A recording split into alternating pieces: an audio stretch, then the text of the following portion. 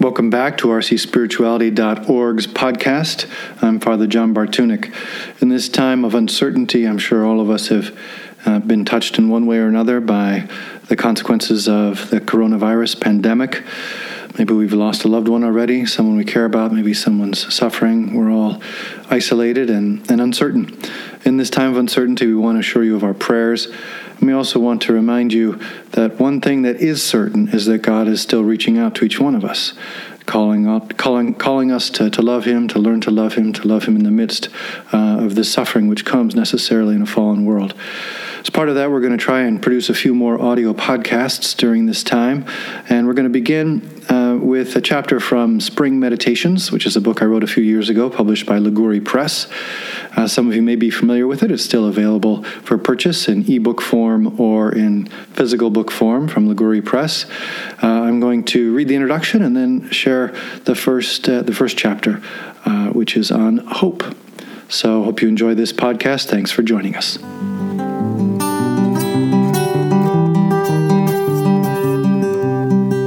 Spring Meditations Introduction. We don't need scientific studies to tell us that today's culture is out of touch with nature, even though plenty of such studies exist. Not only does our world have various social pockets engaged in industrial activities that have alarming effects on the environment, but also few of us postmodern people are able to live our lives in harmony with the natural rhythms of the earth. In fact, we tend to ignore them, whether consciously or not. We can make day seem like night and night seem like day. We can make winter feel like summer and summer feel like winter. We can travel from the tropics to the tundra in less than a day, from the mountains to the sea in an afternoon. We can find whatever fruit or vegetable we want in our local grocery store regardless of the season. In short, our natural environment has become a kind of add-on to our lives. We feel the pangs of weather changes and the panic of natural disasters, but our day-to-day lives, our month-to-month lives, our year-to-year lives have, in general, gotten out of sync with the natural rhythms of the earth we were created to inhabit. This causes problems.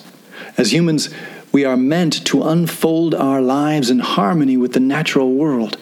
The seasons, the processes of nature, the rhythms of this world, our world, were created out of love and given to us as a home. They have something to tell us about our deeper identity, the purpose of our life, the way to fully live life. By cutting us off from direct, regular, and necessary contact with this natural environment, our technology-laden culture is threatening to sever an ancient and irreplaceable link to authentic wisdom. A needed return to natural wisdom. The bite-sized meditations in this first of 4 books dedicated to the natural seasons will provide you with some space to remember and reconnect with this essential dimension of your humanity. That, by the way, is what we mean by meditation. Giving yourself the time and space, both physically and psychologically, to reflect calmly but deeply on important spiritual values. It is our sincere hope that by doing so, you will experience a spiritual and emotional revitalization. You will be able to escape from the ceaseless, inhuman, digitized grind of life and regain some balance. Not that you aren't spiritual now, but even though you have hope, courage, faith, and love, you still feel a hunger to have more, a deeper faith, a more vibrant hope, a more dynamic courage. That's one of the great things about spiritual values. They can always keep growing. Avoiding the rush. This volume only contains 12 meditations, 1 per week of the season. But at the end of each meditation, you will find some suggested activities to help you absorb the nourishing truths the meditation explained. The making it your own sections. A good way to make use of this book is to read a meditation at the beginning of the week, underlining, highlighting, and writing in the margins as you reflect on what you read. Then for the rest of the week, take time each day to review your highlights and to put into practice one of the suggested activities. Following that method will assure that whatever good ideas you find as you read will have sufficient time and space to seep from your mind into your heart and your spirit, fostering personal renewal. Getting personal. These meditations contain many personal anecdotes that I think help illustrate my points. I also hope that making myself vulnerable in this way will encourage you to reflect on the richness of your own life experience, to find the lessons, the nuggets of wisdom that God in His generous providence always offers to you. May this small volume of simple meditations on the season of spring be a window through which you can discover, once again, what Gerard Manley Hopkins called in his famous poem, God's Grandeur, the dearest freshness deep down things that have always nourished what is best in the human spirit. Chapter 1. Hope. Winter was harsh, cold and deadening, stormy and aggressive. It tried, so it seemed, to do away with any possibility of spring. It does that every year. Every winter grips the earth with a freezing grasp until nature is little more than a brittle skeleton coated with ice and dripping with icicles and frozen beyond breath. And yet, spring always comes. Winter never wins the final battle. The cold, seemingly lifeless limbs outlast the ice. The warmer sun melts the freezing grip and calls forth the hidden breath while new life begins to stir. New life. An old saying reminds us that where there is life, there is hope. But isn't it also true that where there is hope, there is life? Hope feeds on the past and nourishes the future. In the midst of even the longest winter, we can look forward to spring because the past has taught us that spring always comes. Life is more powerful than death because life is a gift from God who is love, and love is eternal. A hopeful person is a hope-filled person. This is one of the lessons spring teaches us. After the death of winter comes the resurrection of spring. Nature revels in resurrection, and it encourages us to hope. Just like winter giving way to spring's irrepressible vitality, our moral and emotional winters fade and are transformed by the risen Lord. When I was working in Chicago before joining the seminary, I used to travel by train. You can get pretty much anywhere in that city using the train system if you're willing. I used to like the longer train rides in the off hours, when there was enough room to actually take a seat. I preferred the window seats. I would gaze at the city passing by while I made my way to wherever I intended to go.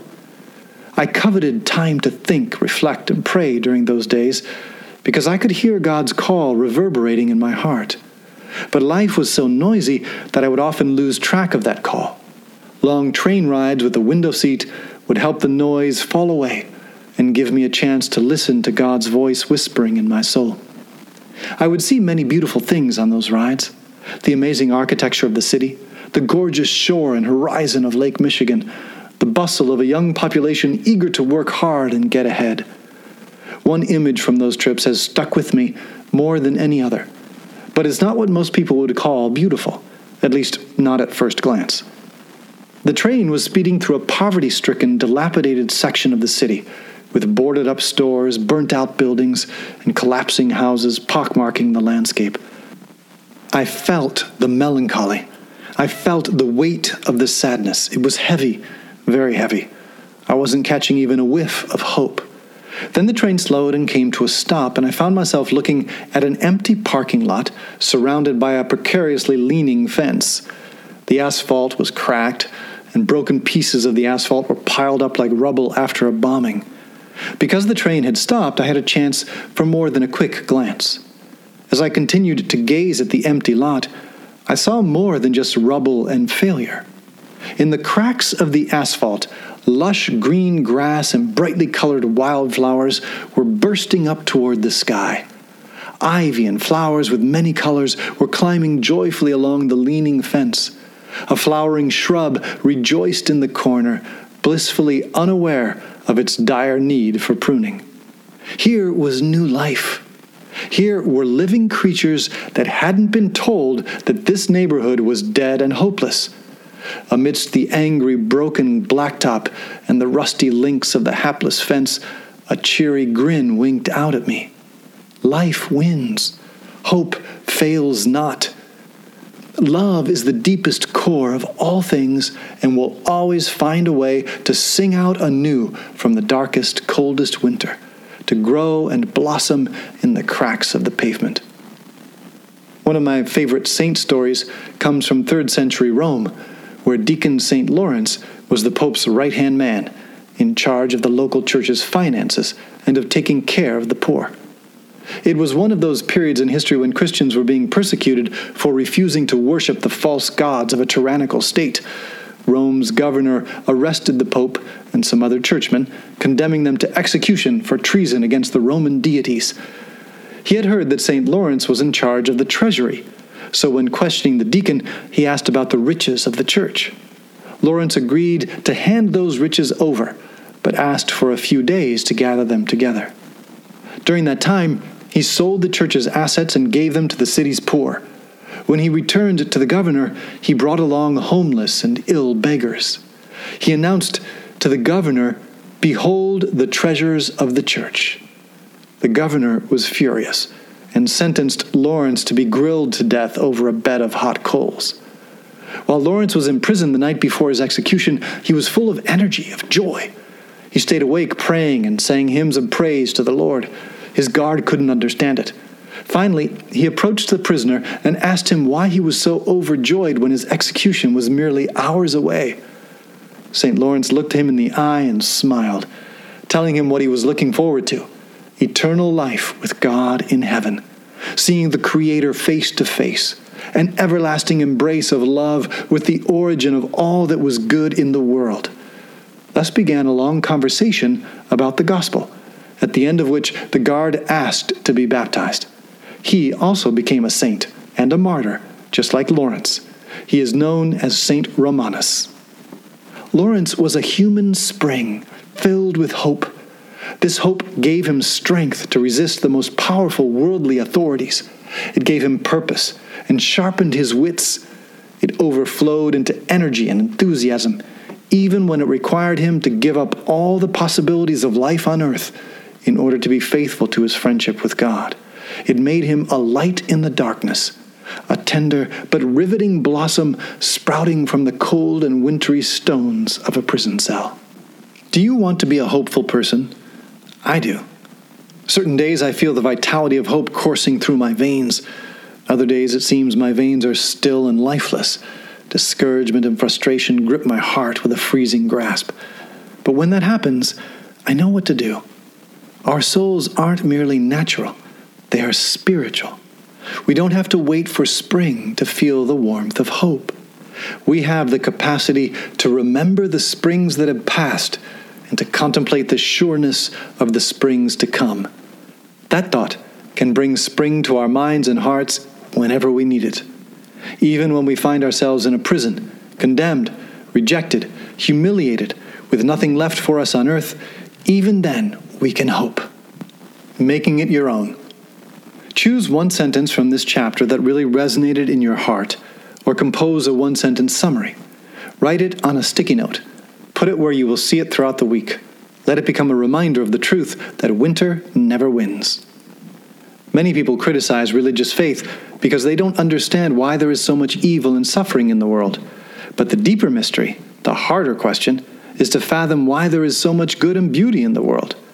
Take 5 minutes each day this week to write down the good things that have come to you in life. Describe them in detail. Think about them. Let the past feed your hope. What types of activities feed your hope? Maybe going for a bike ride or a walk seems to refresh you. Maybe reading children's stories or good fiction seems to encourage you. Maybe taking quiet time to pray in a beautiful church or chapel strengthens you. Identify your top 3 hope-feeding activities and do each one of them at least once this week. What types of activities tend to drain your hope? Maybe watching the news makes you feel negative and pessimistic. Maybe spending too much time online makes you feel distracted and stressed. Maybe there are some relationships in your life that bring you down instead of building you up. What can you do about these hope drainers? Jesus rose from the dead during spring. How often do you think about his resurrection? What does it really mean for you? Take time this week to get out your Bible and go to the end of any of the 4 Gospels to read the narration of Christ's resurrection. Read it slowly and thoughtfully. Underline phrases that resonate in your heart and maybe even memorize one of them. Let God's word touch your soul. Who do you know who seems to be a hope-filled person? Take time to visit with that person this week. Ask where the person's hope comes from and what it means for him or her. Children are naturally the spring of the human family. They are the new life. Find a way to let the wisdom of a child's innocence and hope warm your heart too. Amen, I say to you, unless you turn and become like children, you will not enter the kingdom of heaven. Matthew chapter 18, verse 3. I'm Father John Bartunek. Thank you for listening to rcspirituality.org's podcast. Hope you liked this first chapter of Spring Meditations, a book I wrote a couple years ago, still available from Liguri Press in ebook format and in print format. In the coming weeks, we'll go through each of the 12 chapters just to keep you reflecting on how God speaks to us through the natural seasons, especially this season of spring. Visit rcspirituality.org to find a link to the book Spring Meditations and to find many other resources that can help you keep growing and keep journeying along in your path to become the complete Christian that God created you to be. God bless you.